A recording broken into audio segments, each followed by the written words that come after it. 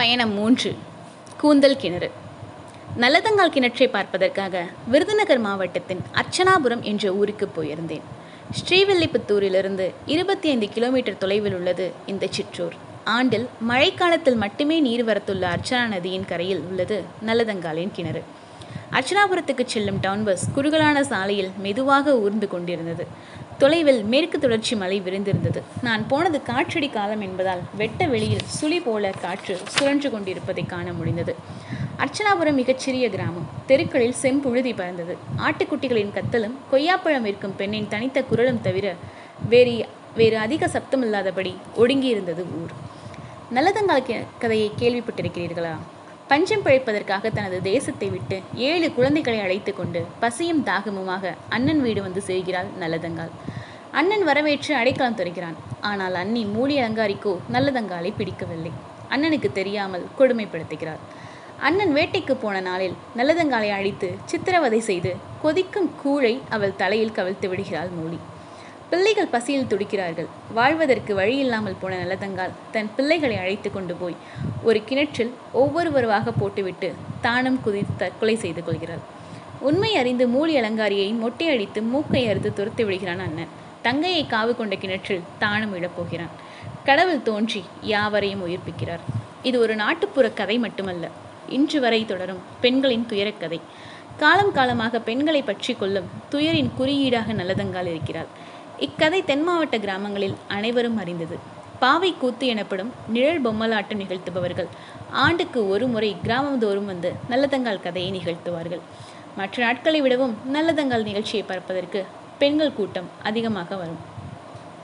பசி பசி என குழந்தைகள் துடித்தபடி நிற்க நல்லதங்காலிடம் மூலி அலங்காரி பச்சை வாழை மட்டையை தந்து அடுப்பெரித்து கூழ் காய்ச்சி கொள்ளும்படி சொல்லும்போது பாவை கூத்து காண வந்திருந்த பெண்களில் பலர் தலை கவிழ்த்தபடியே தங்களை அறியாமல் விசும்பி அழுவதையும் பிறகு யாரும் பார்த்து விடுவார்களோ என்று சேலையால் கண்களை துடைத்துக் கொள்வதையும் கண்டிருக்கிறேன். பாவைக்கூத்தில் ஒரு நாள் மூலி அலங்காரியின் மீது ஆத்திரம் கொண்ட கிராமத்து கிழவி மண்ணை வாரி தூற்றியபடி கெட்டை வார்த்தைகளால் திட்டியபடியே எழுந்து வீட்டுக்கு போனது. 7 குழந்தைகளை போட்டு தானும் இறந்து போன நல்லதங்காலின் கிணறு அர்ச்சனாபுரத்தில் இருக்கிறது என்று பஞ்சாயத்து கிளர்க் ஒருவர் சொன்ன நாளிலிருந்தே அதை காண வேண்டும் என்ற ஆசை உருவானது. இந்த ஆசையின் அடியில் 2 காரணங்கள் ஒளிந்திருந்தன. ஒன்று, நல்லதங்கால் கிணற்றில் இன்றும் அவளது கூந்தல் அலைந்து கொண்டிருப்பதாகவும் அது கூர்ந்து பார்த்தால் தெரியும் என்ற கதை. 2வது, நல்லதங்காலின் உயிரை காப்பாற்றிய கடவுள் எந்த இடத்தில் நின்று கொண்டு இருந்தார் என்று பார்க்க வேண்டும் என்பது. அர்ச்சனாபுரத்தில் நல்லதங்காலின் கிணறு மிக பழமை ஏறி இருந்தது. கிணற்றின் அருகில் சிறு சிறு உருவங்களாக அவளது 7 குழந்தைகளின் மண் உருவங்கள் செய்து வைத்திருக்கிறார்கள். பாசி படர்ந்து போன தண்ணீர் இருண்டு கிடந்தது. நல்லதங்காலின் கூந்தல் தெரிகிறதா என்று கூர்ந்து கவனித்து பார்த்தேன். தண்ணீரின் மீது வெளிச்சம் படுவதும் சிதறுவதுமாக இருந்தது. வேலி முல்லை வெட்டி கொண்டு இருந்த பெண் ஒருத்தி என் அருகில் வந்து நின்று உள்ளே எட்டி பார்த்தாள். நான் அவளிடம் நல்லதங்காலின் கூந்தல் தெரிகிறதா என்று கேட்டேன். அவள், உங்கள் தலையில் மயிர் வளர்றதை நீங்க பார்க்க முடியுமா என்று என்னை திரும்பி கேட்டாள். அதெப்படி முடியும் என்றதும், நம்ம உடம்புல உள்ள ரோமம் ஒரு நாளைக்கு எம்பிட்டு வளருதுனே நமக்கு தெரியாது, பிறகு எப்படி தண்ணிக்குள்ளே இருக்க கூந்தல் கண்ணுக்கு தெரியும் என்றாள். நான், அப்போ அது வெறும் கதைதானா என்றதும் அவள் சற்றே ஆத்திரத்துடன், பொம்பளைப்பட்ட கஷ்டத்தை கேட்க யாரும் வரல, அவ தலைமுடி தெரியுதா புடவை தெரியுதான்னு பார்க்க வந்துட்டீங்க. கிணத்துல விழுந்து செத்தது நல்லதங்கால் மட்டும்தானா? ஒவ்வொரு ஊர்லையும் எத்தனை பொம்பளைக கிணற்றில் விழுந்து செத்து போயிருப்பாங்க. கிணறு வத்தி போனா கை தவற விட்டு துருப்பிடிச்சு கிடக்கிற வாளி செம்ப கூட பார்த்துப்படலாம். ஆனால் அதில் செத்த பொம்பளையோட வலியை அறிய முடியுமா சொல்லுங்க? எப்போதாவது மதியானத்தில் கிணத்து மேட்டில் நின்று கேட்டு பாருங்க,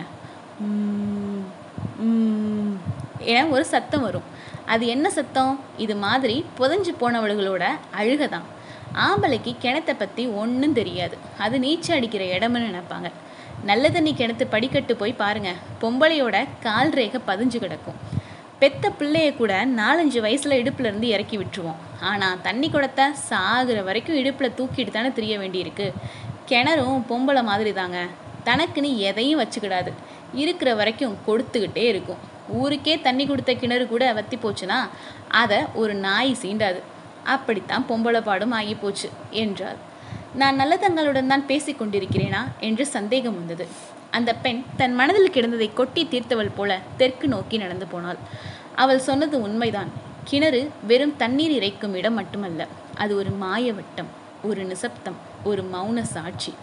வானில் பறந்து செல்லும் பறவைகளும் சூரியனும் சலனமற்று கிணற்று நீரில் தன் முகம் பார்த்துதான் போகிறார்கள். மனிதர்களைப் போலவே கிணறுகளும் தங்களுக்கென தனியான சுபாவம் கொண்டிருக்கின்றன. கிணற்றுக்கு கண்ணாக இருப்பது அதன் ஊற்று.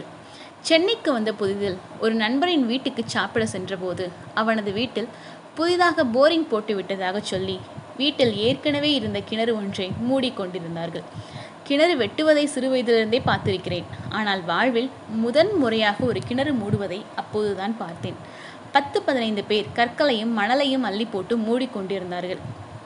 கிணற்றை மூடுவதை அருகிலிருந்து பார்த்து கொண்டிருந்தால் நண்பனின் பாட்டி. அதை போய் என்னத்தை வேடிக்கை பார்க்குற என் நண்பனின் அப்பா கூப்பிட்ட போது பாட்டி ஆதங்கத்துடன் சொன்னால், உங்களுக்கு இதோட அருமை எப்படி புரியும்? எத்தனை நாள் இதே கிணத்தடியில் இருட்டில் உட்காந்து வீட்டில் உள்ளவங்க படுத்துகிற வேதனை தாங்காமல் அழுதுருக்கேன் தெரியுமா? அழுது ஓஞ்சு போய் கிணத்து தண்ணீரை இறைச்சி முகத்தில் அடிக்கும்போது ஏற்படும் பாரு ஒரு குளிர்ச்சி, அதுதான் இத்தனையும் சகிச்சுக்கிட்டு வாழ கற்றுக் கொடுத்தது. இல்லாட்டி கிணத்துக்குள்ளே குதிக்கிறதுக்கு எம்புட்டு நேரமாகி இருக்கும். நல்லதங்கால் கிணற்றின் முன் நின்றபோது அந்த பாட்டி சொன்னது நினைவில் ஓடியது. கிணறு தண்ணீர் தேவையை மட்டும் பூர்த்தி செய்யவில்லை, பலருக்கு நினைவுகளின் ஊற்றுக்கண்ணும் அது. சிறியதும் பெரியதுமான எத்தனையோ கிணறுகளை நான் கண்டிருந்த போதும் என் வாழ்வில் 3 கிணறுகள் மிக முக்கியமானவை. ஒன்று, ஜாலியன் வாலாபாக் படுகொலை நடந்த மைதானத்தில் இருந்த கிணறு. இன்றும் அது துப்பாக்கிகள் துளைத்த அடையாளங்களுடன் தீராத அழுகுரலால் புதையுண்டு போனதாக இருக்கிறது. மற்றொன்று, திருநெல்வேலியில் உள்ள பாப்பாத்தியம்மாள் கிணறு. வெள்ளைக்காரர்கள் காலத்தில் தஞ்சாவூரில் வாழ்ந்த அகல்யா என்ற பெண்ணை சதி கொடுமையால் இறந்த கணவனோடு சேர்த்து அவளையும் உறவினர் எரிக்க முற்பட ஆங்கிலேயர் ஒருவரால் காப்பாற்றப்பட்டு அதனாலே ஜாதி விலக்கம் செய்யப்பட்டு வாழ வழியின்றி கிறிஸ்தவ மதம் மாறினாராம். அந்த அகல்யா திருநெல்வேலியில் தங்கி பெண்கள் உபயோகத்துக்காக வெட்டி தந்த கிணறு ஒரு காலத்தில் பாளையங்கோட்டை பகுதியின் முக்கிய குடிநீர் கிணறாக இருந்திருக்கிறது. இன்று கவனிப்பாரின்றி கிடக்கிறது. 3வது, நல்லதங்கால் கிணறு. ஜப்பானில் ஒரு நம்பிக்கை இருக்கிறது. மிகுந்த நோய்வாய்ப்பட்டு ஒருவர் உயிருக்கு போராடி கொண்டிருக்கும் போது அவருடைய வீட்டைச் சேர்ந்தவர்கள் குனிந்து கிணற்றுக்குள்ளே கேட்கும்படி அவர் நலம் பெற வேண்டும் என்று சப்தமாக கத்த வேண்டும்.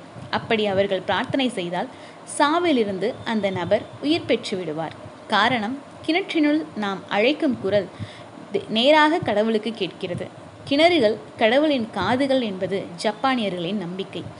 நிஜமோ பொய்யோ, இன்று நாம் செய்ய வேண்டியதெல்லாம் கிணறோ குழாயோ எதுவாக இருந்தாலும் குடிப்பதற்கு சுத்தமான தண்ணீர் வேண்டும் கடவுளே என்று சத்தமிடுவதான்.